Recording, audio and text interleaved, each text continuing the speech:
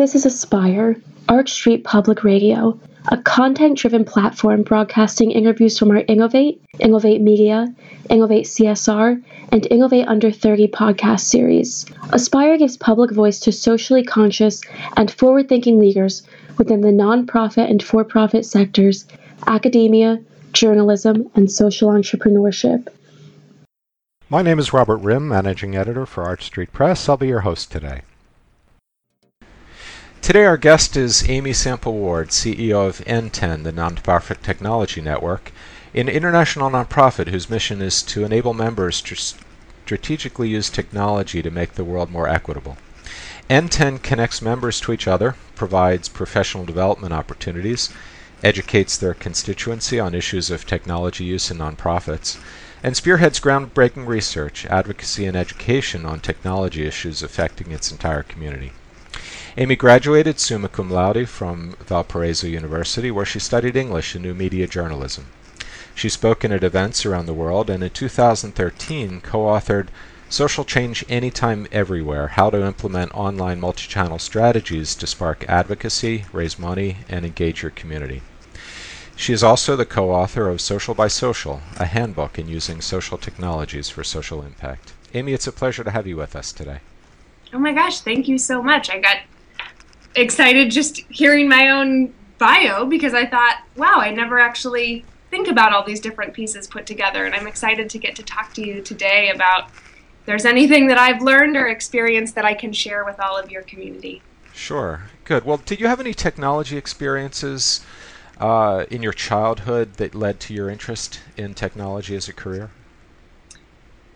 That's such an interesting question. I think I really think that what is interesting to me as I reflect back on childhood and kind of early experiences with technology is that it was not novel. It wasn't something that felt particularly special and separate and kind of sacred.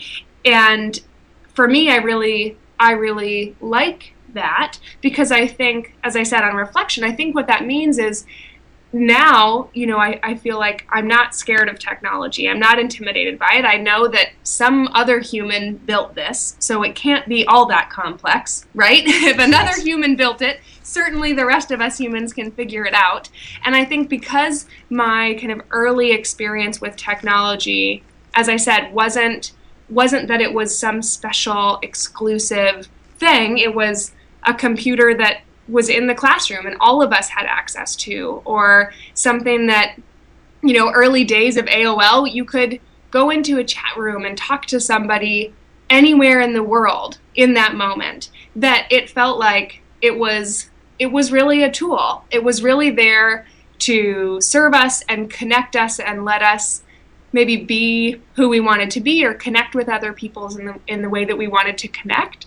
And that really shaped my use of technology. Not that I thought it was a special place where it was fun and special that I got to use it, but that it was so everyday, that it wasn't special. And so now, like I said, it isn't intimidating. It's a tool that's here for all of us to use. Mm-hmm.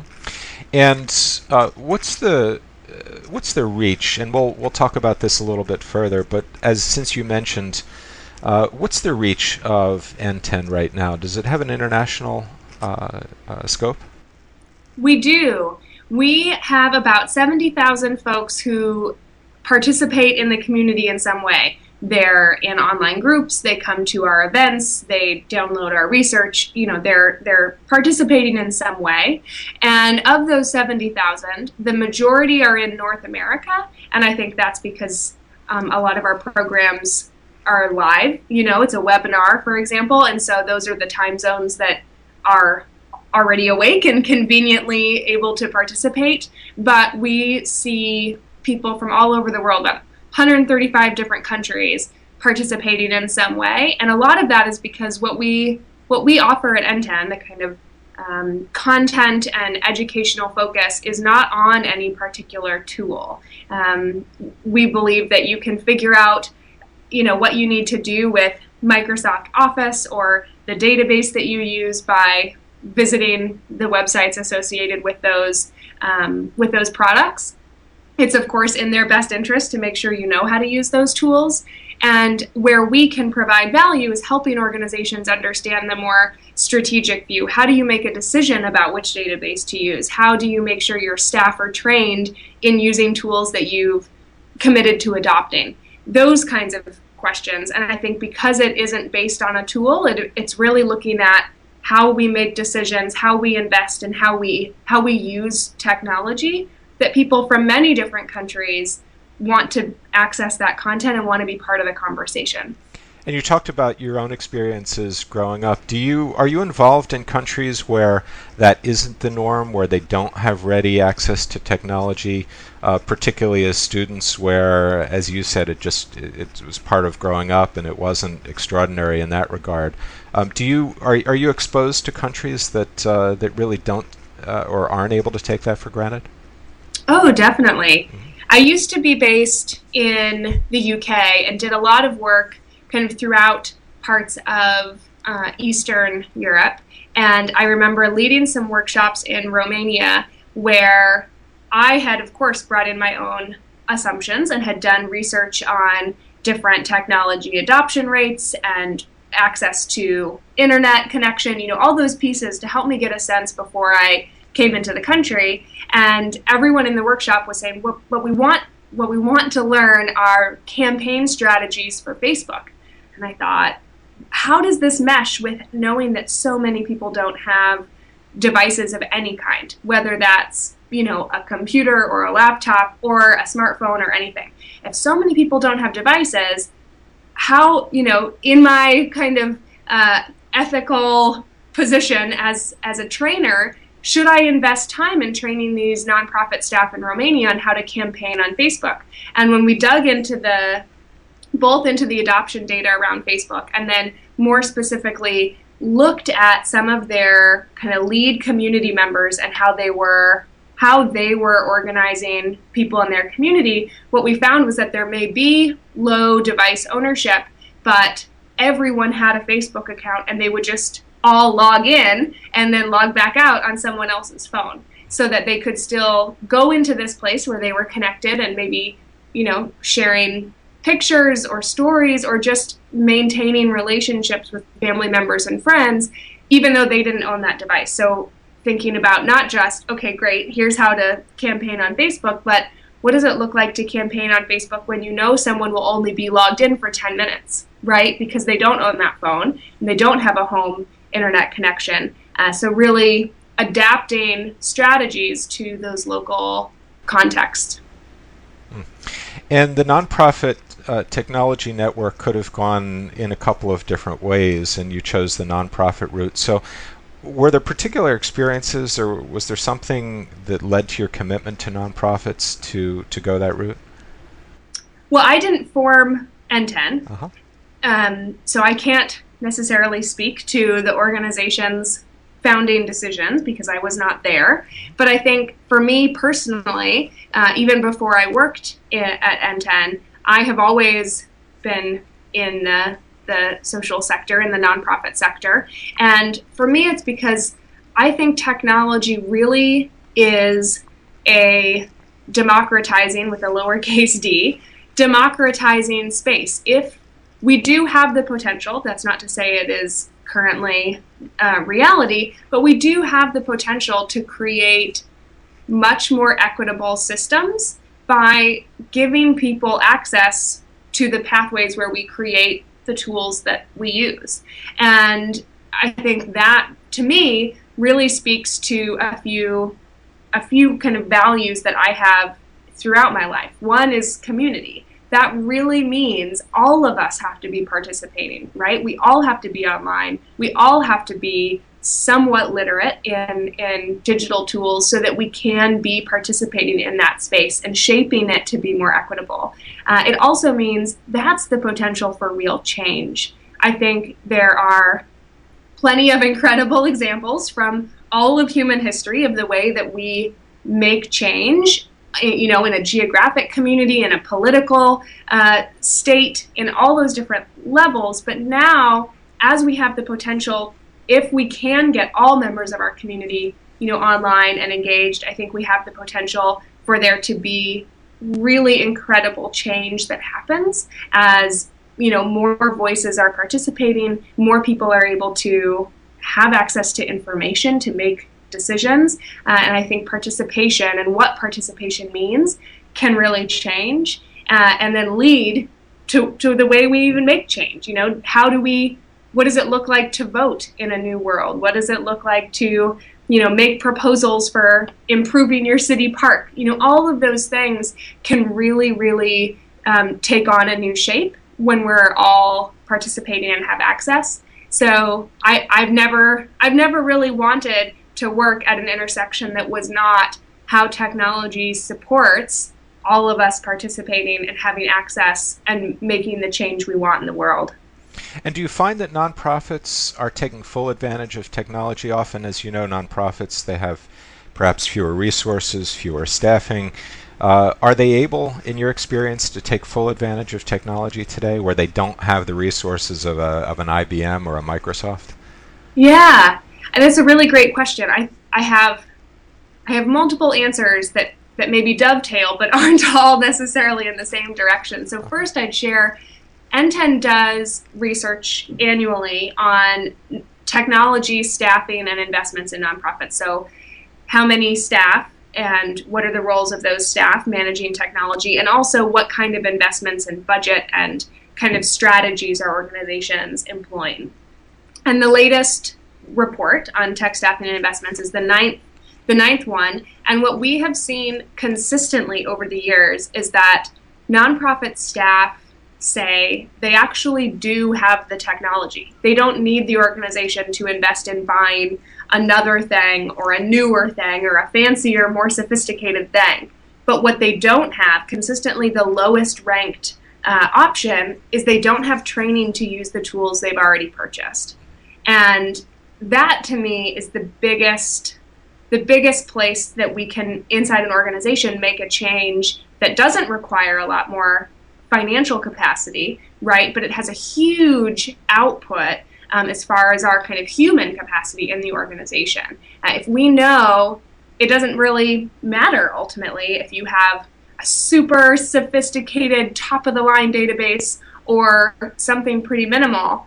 If your staff aren't using it and they don't know how to use it effectively, it doesn't matter, right? It's not being used. You don't have the value of that tool.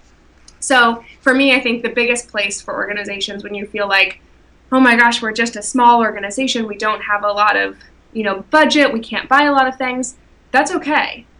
If you have one place to invest, it's training all of your staff to use the tools that you do have as an organization as effectively as you can. And that doesn't just mean, on your first day, you're told, here are all the passwords, right? And here's how to log in. How much do we even remember from our first day on our job? It really needs to be ongoing training, not just on that onboarding day. Sure. And have you found that regardless of the size of the nonprofit, that collaboration is a key element in the staffing? Yeah, we do find that regardless of organization size, as far as like size defined by budget, that you can be a really, leading organization. It's not just really big budgets that are able to be innovative and strategic and collaborative, etc. That can happen at any budget level because it's really about how you set your organization up to do that. And one piece that we have seen that I think touches on the collaboration point is over the last few years, we've seen more of a distribution across what organizations define as technology roles. So instead of, saying, okay, well, we do have somebody that's working on technology, maybe half of their job, and they're the IT manager, right? That's their title, IT manager. Half of their time is technology, half of it is on maybe some of our other content or something. And so they report 0.5 FTE. But what we've seen over the years is this change to say, well, we do have someone who's, managing our physical hardware, and that's this percentage of their time, but we have this other staff person maybe on another team. Maybe they're on the communications team, and half of their time is actually spent on managing our data and helping do reporting and helping figure out where we could make improvements, and recognizing those other jobs that are still technology, right? Data, web management, managing the website, all those other pieces really are technology roles, and that's becoming more clear to nonprofits. And I think that's really important, because when we recognize that someone is managing technology in their role and making decisions about technology, we're better able to have conversations instead of saying, well, here's the one IT manager, right? They'll make the decision kind of by themselves. And recognizing all of us maybe are touching technology and should be part of that conversation. Which is certainly a lesson that that all organizations can take back with them. And just again about the collaboration piece, you've co-authored 2 books about technology and social change. And what was your experience working collaboratively as an author? I think it's pretty fun because you get to, I think as a professional, sometimes you have this feeling of, okay, here's this project I'm working on. I need to go do this project, right? All by myself. And when you have a co-author, I think it's really freeing to say, you know what? You know more than me on that. You go write those 5 pages, and I know more than you on this. Or I've worked with an organization who did a campaign on this topic. I'd love to highlight that. Great, I'm going to go do that. I think it really frees you up to focus on the places where you have the most experience and the most to share, instead of feeling like, well, this is also another topic, but I'm not as confident in that, or I don't have as much experience, but I'm still going to cover it, because your kind of counterpart can carry those pieces. Sure. And what issues do social change anytime, everywhere, and social by social address? So in social change anytime, everywhere, we try to break down the idea of multi-channel strategies, which sounds very jargony, but really just means you have a campaign or content that isn't posted only on your website, right? Maybe it's also distributed in email and you post about it on Twitter, etc. Thinking strategically about that entire experience for your supporters. How do you connect that content and calls to action and messages so folks are able to kind of follow along and participate and take action? And we break that down by the kind of goal or department that might be employing those strategies. So first, looking at taking action and advocacy, which I think is something that a lot of organizations feel like they do well online, like putting out that call to action, but really thinking about how it's not just the same sentence with a link on every single platform, right? You might want to tailor that a bit to get folks to participate and have it feel a little bit more relative to the channel. And then we talk about fundraising, which is, I get asked about fundraising online all of the time, because everyone, of course, wants to know, can we fundraise on Facebook or Twitter? Can we raise money on these social channels? And helping organizations think about it as part of that ecosystem, right? Your Facebook channel is maybe complementary to your website and your email campaign and your direct mail. And when we think about it as complementary, how does that help us better set expectations for each channel, and then plan for the content? And then finally, focus on community building, where you maybe don't have an active fundraising campaign or an active call to action for your community, but you still want to keep folks engaged. So what does it look like to kind of build and support a community across all these channels when you don't have more of that kind of mission campaign to put out to them? And what about for nonprofits that may not have the IT person, or that may not have the staffing to fully take advantage of social media? What would you suggest in that case? And are there places that these nonprofits can go to fulfill that role? Sure. I would say even if you don't have someone whose title is, to use the example from before, IT manager, you are all still using technology. All of us are using technology in our jobs. So we have to remove the idea that, we don't have an IT person. Right, but you're all still managing to edit the website and put information into the database, and you're still doing all of the things that you need to do, even if that isn't someone's, title. And I think that's really important, because then we let ourselves stop feeling like, oh, well, I'm not smart enough, or I'm not trained, or I don't have a degree in this. It doesn't matter. You're still using it. You're probably just as skilled now as someone else, because you've actually tried it and you've gotten your hands in there. So first of all, don't feel like you have to have someone that has that title to be making these decisions well. And I think it is important to recognize who, in a small organization, maybe you have 3 people, who is the primary person kind of using each platform or tool, so that you don't get into a trap of, well, we're just 3 people, so our executive director will make all the decisions. Really saying, I'm the one, maybe I'm the communications and fundraising person, and I use the database more than anyone, and here's kind of what I've seen in there. And opening up conversation around decisions so that everyone can share their part, the way they use that tool, or the kind of problem that they need that technology to solve in their role.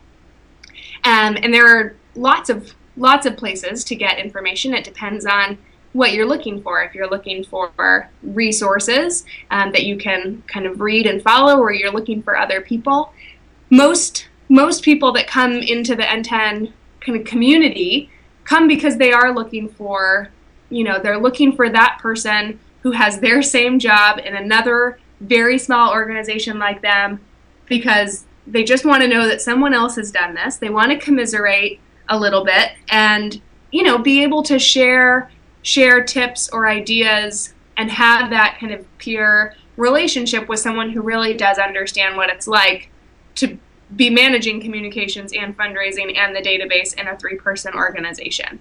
So many of NTEN's programs revolve around just connecting community members to other members, making sure that there is a support network for people all across organizations.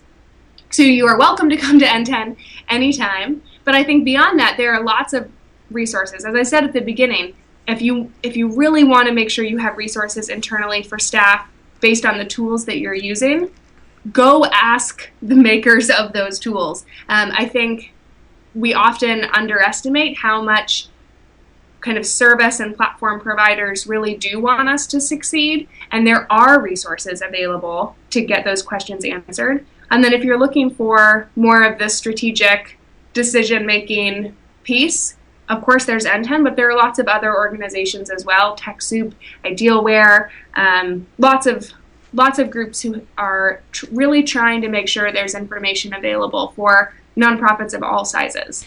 And hopefully they take full advantage of it, because so many nonprofits, whether they're large or small, have absolutely wonderful missions, and some of them actually get hamstrung just in day-to-day management. And it's a shame when that happens, because it's really not necessary, is it? Exactly. And I think, one kind of reminder or counterpoint to all of this, we're talking about adopting different technologies and employing different strategies and putting on, multi-channel campaigns. I think that there's also this feeling in nonprofits sometimes that, we really do, we hear it all the time, right? We need to be more like a business. We've got somebody on our board who works in a, successful for-profit organization who's saying, if we really want to be more sophisticated, we need to do all these things that, I know from the business world.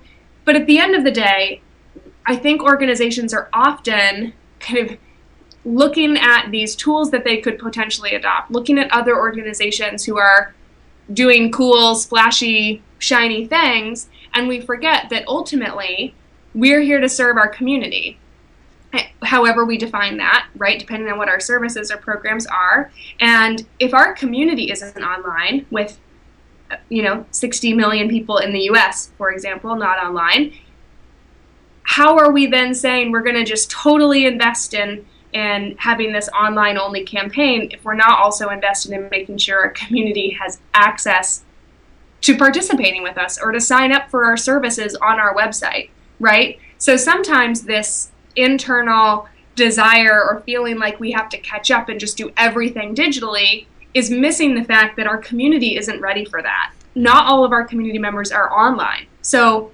saying, great, we're no longer going to spend all this time, knocking on doors. We're just going to put our program sign up on the website. You may actually be serving less people now.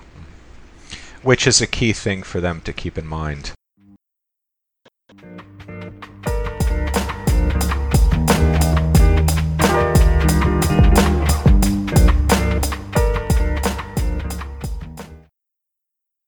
This Innovate series features dialogue with some of the most influential advocates for changing our world, from the CEOs and founders of major nonprofits to the directors of cultural and academic institutions.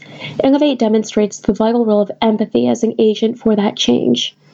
Innovate and Aspire are produced in partnership with Ashoka, Innovators for the Public, the Kellogg Fellows Leadership Alliance, and the Philadelphia Social Innovations Journal, and presented by Arch Street Press and the Public Radio Exchange.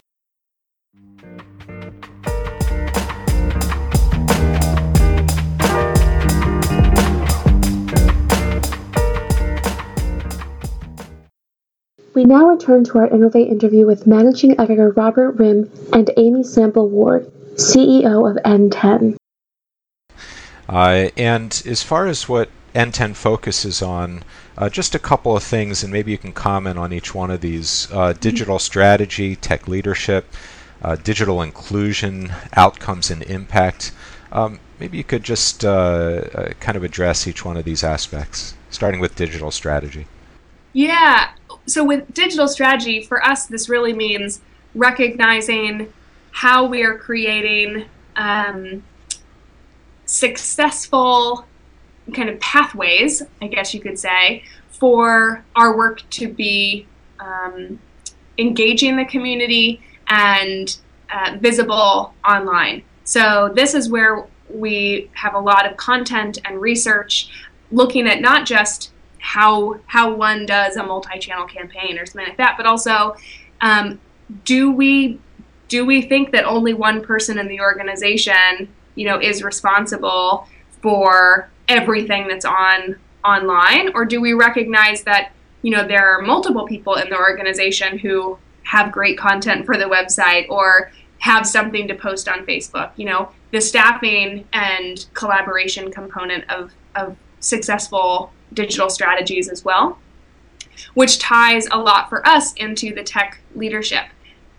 We've talked about this a bit, but for us, tech leadership means recognizing that all of us are using technology and making sure that everyone in the organization feels confident making decisions about the technology that they need to use. That doesn't mean that every person in the organization is deciding everything, but if you're the communications manager and you're the one, using maybe your email marketing tool, recognizing that you don't need to say, oh, but I'm not the IT person, so I shouldn't be making a decision. You are managing that tool. It is part of your job, and really wanting to support all staff understanding the basics of technology planning, return on investment analysis, budgeting, decision making, so that all of us are informed decision makers about the tools that we need.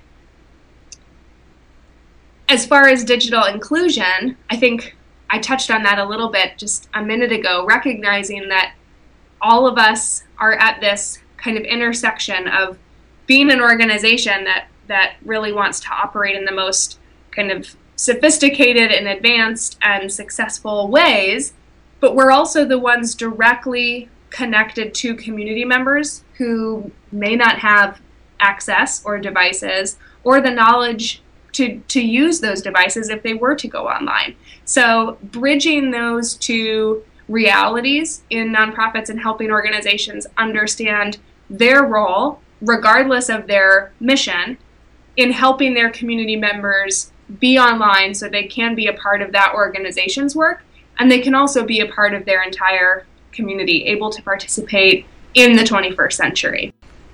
And just following through with that, talking about outcomes and impacts, some nonprofits would, for example, spend an inordinate amount of time on either technology or their organizational structure, and kind of be looking inward to an extent that really doesn't serve their mission. So how do they incorporate all of this technology while still keeping the focus on the reason that they're there?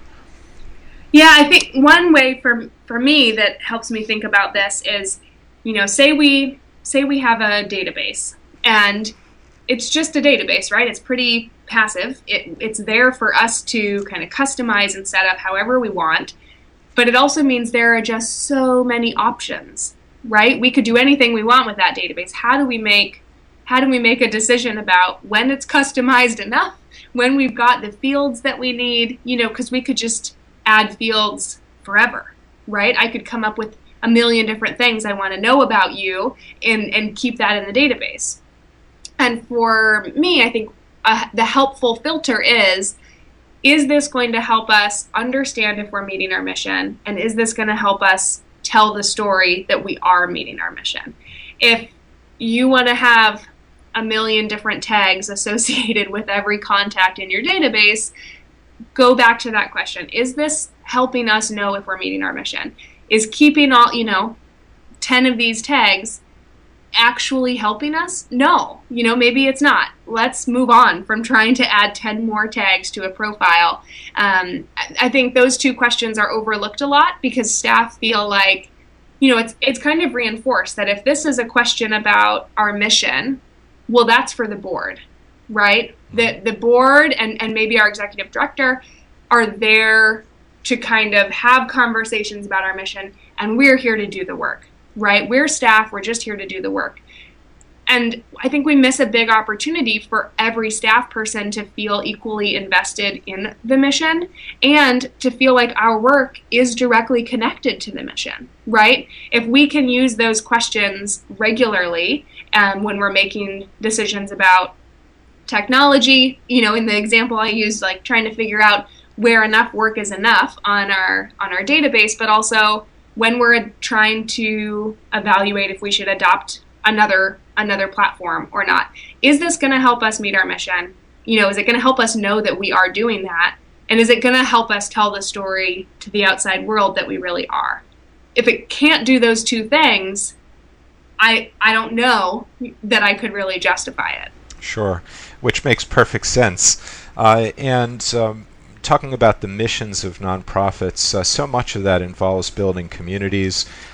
So just taking NTEN as an example, what's been your experience in building a community? I love community. I think that the NTEN community is interesting because it is so diverse. 70,000 people from all over the world, naturally it's going to be pretty diverse. So for us, there's a lot of, I think, value and excitement when we find those places where even the most diverse of community members share something, share a goal, share an interest, share a desire to learn something, and making sure that we celebrate that diversity, really recognize that there are people from all over the world, from all different backgrounds, from all different organizational missions, and then also really highlighting when there is that overlap, when there is that shared sense of interest or wanting to learn something, or, like I said, whatever that might be, so that folks feel like there is opportunity to celebrate diversity. There is opportunity to say, hey, this organization is so different from mine. I'd love to learn from you. And then everyone benefits from feeling like, despite all of this diversity, we have so much in common. Because I think in the nonprofit sector, we get into this trap of, well, my organization is so special and so unique, right? I'm in this kind of category. I'm an arts organization or an environmental organization or a health organization. So I couldn't possibly talk to you, in this other category because our organizations are just so different. And I really love the opportunity in a diverse community to help break down those assumptions that I think hold us back from getting to learn from each other. That's great to be able to recognize, and so often, isn't it the case, Amy, that organizations incredibly diverse, they confront the same issues, they deal with the same things, they have the same desire to serve. It just continues that way, doesn't it? Right. I mean, we're all struggling with the same things, How do we do more? How do we have a bigger impact with the same amount of staff? How do we invest in new areas when we have the same budget total as we did last year? How do we figure out which of these crazy new social media tools to use? I mean, we're all struggling with those same questions, and I don't think having the conversation together means we all have to come to the same answer or the same conclusion. We don't all have to adopt, Facebook or the same database or whatever, but I think having the conversation together helps us better understand so many of our options instead of just saying, well, this other organization in our kind of subsector is doing this, so I guess we'll just do that too. Sure. And communities and opportunities, obviously, these are what nonprofits are looking to foster and develop, but that also holds true within the organization itself. So just taking NTEN as an example, how would you describe your experience transitioning from membership director to CEO? Oh, interesting question. I think it's been interesting and challenging in some ways and very fun in other ways. I think for me, because I was the membership director before and have basically in all of my roles throughout my career been focused on the way technology enables communities to connect and collaborate, it really shaped the priorities that I have as the CEO. So having so intimately been involved in, creating the membership strategies that we have and really trying to dig into the value we communicate to community members about what being a member may mean for them has helped me as the CEO figure out, outside of looking only at membership and individuals becoming a member, how does that reflect across the organization in all of our operations? What does that look like for evaluating potential sponsors or talking to potential funders, wanting to really reflect the value and the goals of the community in all of our conversations. And I think that also means we're now, as a whole staff, able to have those conversations. It's not limited to the membership team, right? Everyone is having a conversation about whether something will create value for the community or is just something we want to do, and holding ourselves to really mean it has to create value for the community. It doesn't get to win just because we want to do it. Mm-hmm. And you mentioned the word fun, which is great to hear. So again, in your experience, is it the case that staffing in nonprofit organizations, despite the challenges, despite the difficulties, and they are plentiful and inevitable, but despite that, do you find that people in nonprofits are generally having fun? I think so. I mean, I think we spend so much of our waking time working. It better be fun or move on, right? Yes. So I hope that people are having fun. And I think kind of all sectors, it's incredibly important in nonprofit organizations that we create some space to have fun, because it is so easy and tempting to just kind of lower ourselves down under the weight of the incredible amount of work that it will take to meet our missions, right? There are organizations, you said this earlier, organizations have incredible missions. We have vision for such a better world, right? And we really, really want to get to a place where that better world exists for all of us. And I think for many of us, that kind of drives us and feeds our passion. But it also means if we don't take some time to just have lunch together and laugh, we're going, not to use the word burnout, it's more that we will just get to a place where we feel like we can't do it, right? We can't reach those goals. That what were we thinking with this mission will never end malaria, right? Yeah. And I think it's really important to create fun inside your organization so that we are able to balance that. We're able to keep perspective that, we are doing good work, progress is being made, and we're going to get there together, instead of feeling like, oh my gosh, it's never going to happen. And it's really good for nonprofits to keep that in mind. Obviously, we hear companies like Google, they've got unlimited resources, faster than they could ever print money, as they make. So they provide all kinds of opportunities for employees to have fun, and as a result, what they found is that productivity is just way higher. So it's a great investment. It's not just something that they provide for fun. So how can nonprofits take this mindset, even with limited resources, just to engage community and have fun with each other? I don't think that having fun has to cost anything. I think something that we've found a lot of value in here at NTEN is just setting aside a 30-minute window, kind of standing meeting, on everybody's calendar once a week, where if you're not on a call, you don't have to be in a meeting, just eat lunch together at the table. And forcing ourselves to be away from our machines, right? Sitting at the table together and not talking about work, getting to talk about, whatever you read in the paper that morning, some cat video that you just watched, just getting to create connection and tell funny stories and really let each other be ourselves and, be people instead of just our role, right? Well, you're the communications manager, so I'm talking to you about this project, versus you're Emily and I just want to talk to you about being Emily. I think that's really powerful, and it creates opportunities, even if you're not laughing the whole time and it's all telling jokes. I think that space to be out of our job and not looking at our inbox really does create some space. And what I mentioned, this has really been valuable for us, and part of it is because you start having a natural, organic conversation. I read this thing in the newspaper this morning. You kind of go down that rabbit hole for a while, and then someone will say, that's such an interesting topic. I wonder if we could get a guest article on that in our next quarterly journal. Oh my gosh, that's such a great idea. We would have never thought about that otherwise. So sometimes it still ties back to our work, but maybe lets other staff into those decisions and ideas that otherwise they wouldn't get to be a part of. And along those lines, how's empathy played a role in shaping NTEN's approach, both within and outside the organization itself? Yeah, that's a great question.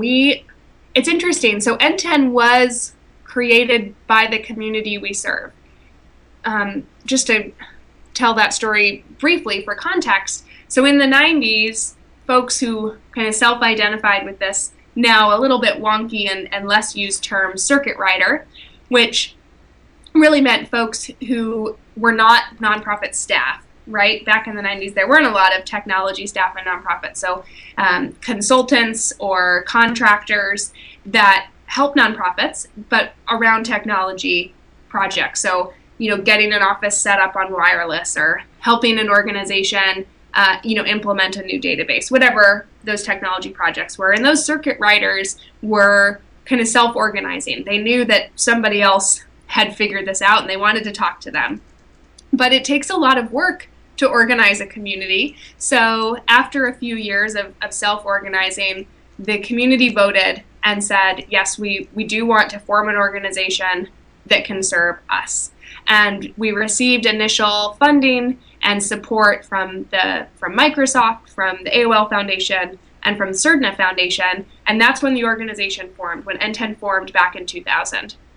So we feel very, very connected to the community. When we say we're a community-driven organization, we create processes that enable the community to surface needs, and we respond to that. We really mean it, right? The community formed us. If we're not able to engage the community and understand what the community needs, we will very quickly be creating things that are not of value. So we need to stay connected. And I think that drives a lot of empathy, because it means every single staff person, regardless of their kind of role or job title, every staff person is expected to be engaging community members every day, figuring out, oh my gosh, somebody called because they can't get an invoice to work. Let me actually figure that out with this person versus I'm just going to transfer this, or, oh, it's just an invoice issue, whatever, we'll mail it to you. Really wanting to go there with community members and figure things out together. We also have staff who, we all kind of represent different segments of the community. There are staff who have really technical backgrounds.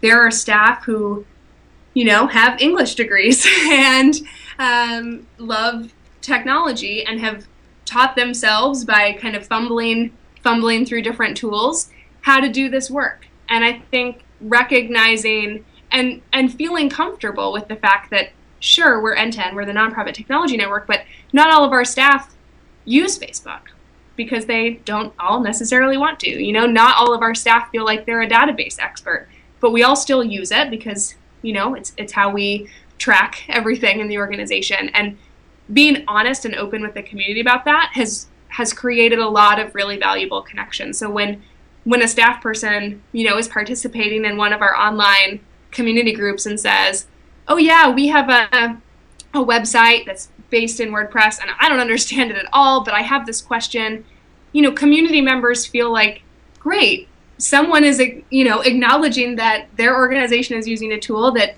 maybe they still have a question about, right? We're not all perfect experts at NTEN, and that creates not just empathy on our side for the community members, but it really connects community members to staff. They get to see that we're not perfect either. And those kinds of connections can really be such fun, can't they?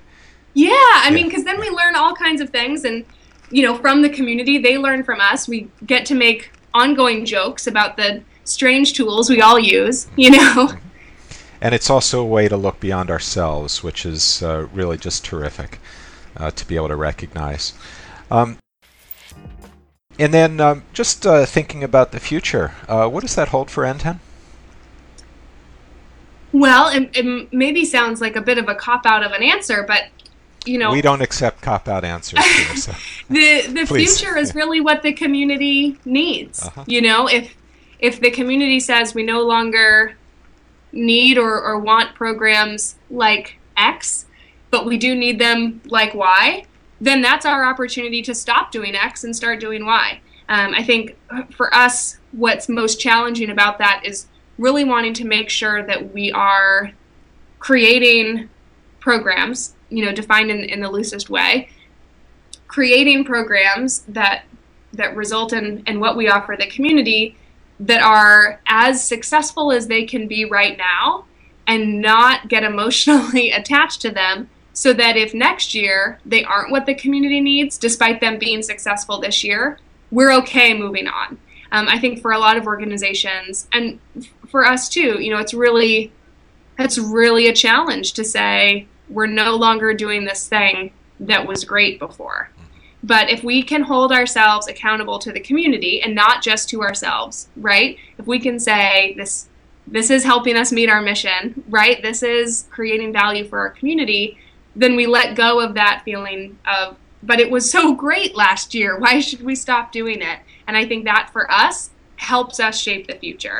It helps us know how we want to engage the community to figure out what the future looks like. And that's a key lesson for nonprofits, specifically to be flexible, to be adaptable. So often it's based on a mission that might have been done 5 years ago that's no longer directly relevant today. And if organizations keep that in mind always, they're much more likely to be flexible, adaptable, and successful, aren't they? Yeah. Exactly. And what advice, Amy, would you offer to young social entrepreneurs, perhaps those seeking to become involved with nonprofits? I would say really challenge yourself to figure out what you are passionate about, because like we said earlier, you don't need to feel like there's only a certain type of organization where you can, use your skills or be in the kind of role you want to be in. Every nonprofit, despite how much we believe we're all beautiful snowflakes, every nonprofit is going to have to communicate what they do. It's going to have to, either fundraise for dollars or be raising supporters. all of these kind of functions, so to speak, exist across organizations. So even though you know that you really want to manage online campaigns, or you want to be a fundraiser, or you want to be, managing staff, you'll be able to find that role in any organization, really, in some way. And so what I would encourage you to do is not try and say, okay, I'm going to be just the very best, applicant on this type of role, but instead figure out what mission you want to be surrounded by every day. Because, you are really going to be talking about it every day, and whether that's a geographic community, so I live in Milwaukee and I just want to be working in an organization that is making Milwaukee better, or I live in France and I want to be working in an organization that supports all of France, or it is more of a mission. It's more of a topic. I really want to be helping animals or saving the environment. Finding the mission you want to surround yourself with, because that's also the people you surround yourself with. It's the content you're going to surround yourself with. I think knowing that that's a mission you're connected to versus I want to, be a program manager. Titles in the nonprofit sector are silly. Who knows what you're even applying for when you say, communications manager or program manager. So find the mission you want, and then you can figure out within that organization or in that sector what kind of skills and experience and role you want to have. And being open to different career directions is so essential, isn't it? Especially for young people, where they might have a preordained path that they're expected to follow, and yet which doesn't, in fact, make use of their gifts or doesn't fulfill them. And being able to recognize that they may not know what happens in 2 or 3 years is totally fine, isn't it? Oh, exactly. Like I said, for me, I can only speak for my own experience here, but for me, what I knew I wanted were places where I could help really build and engage communities, because we could, take advantage of different technologies to keep people connected or to communicate with them, or even find, who maybe isn't involved in this conversation and should be. And that's meant I've worked in all kinds of different organizations, from, advocacy and support organizations around domestic violence to public education reform to all kinds of things. But the through line for me was not, anything other than what I really want is to be in a position where my organization understands the value of community. And I want to be helping build a community around that cause. And that helped me, apply for jobs, figure out where I wanted to work, less than I just want to be a communications manager, right? I knew kind of what mission I wanted to be surrounded by, and that was engaging communities. And on that positive note, the best way to reach Amy and to find out more about NTEN is through NTEN.org. Click on the webpage links above this podcast for further details. And Amy, great discussion. Thank you for joining us. Thank you so much, Robert. It was fun. Thank you for joining us today. Our library of interviews and a range of further resources may be found at archstreetpress.org or prx.org.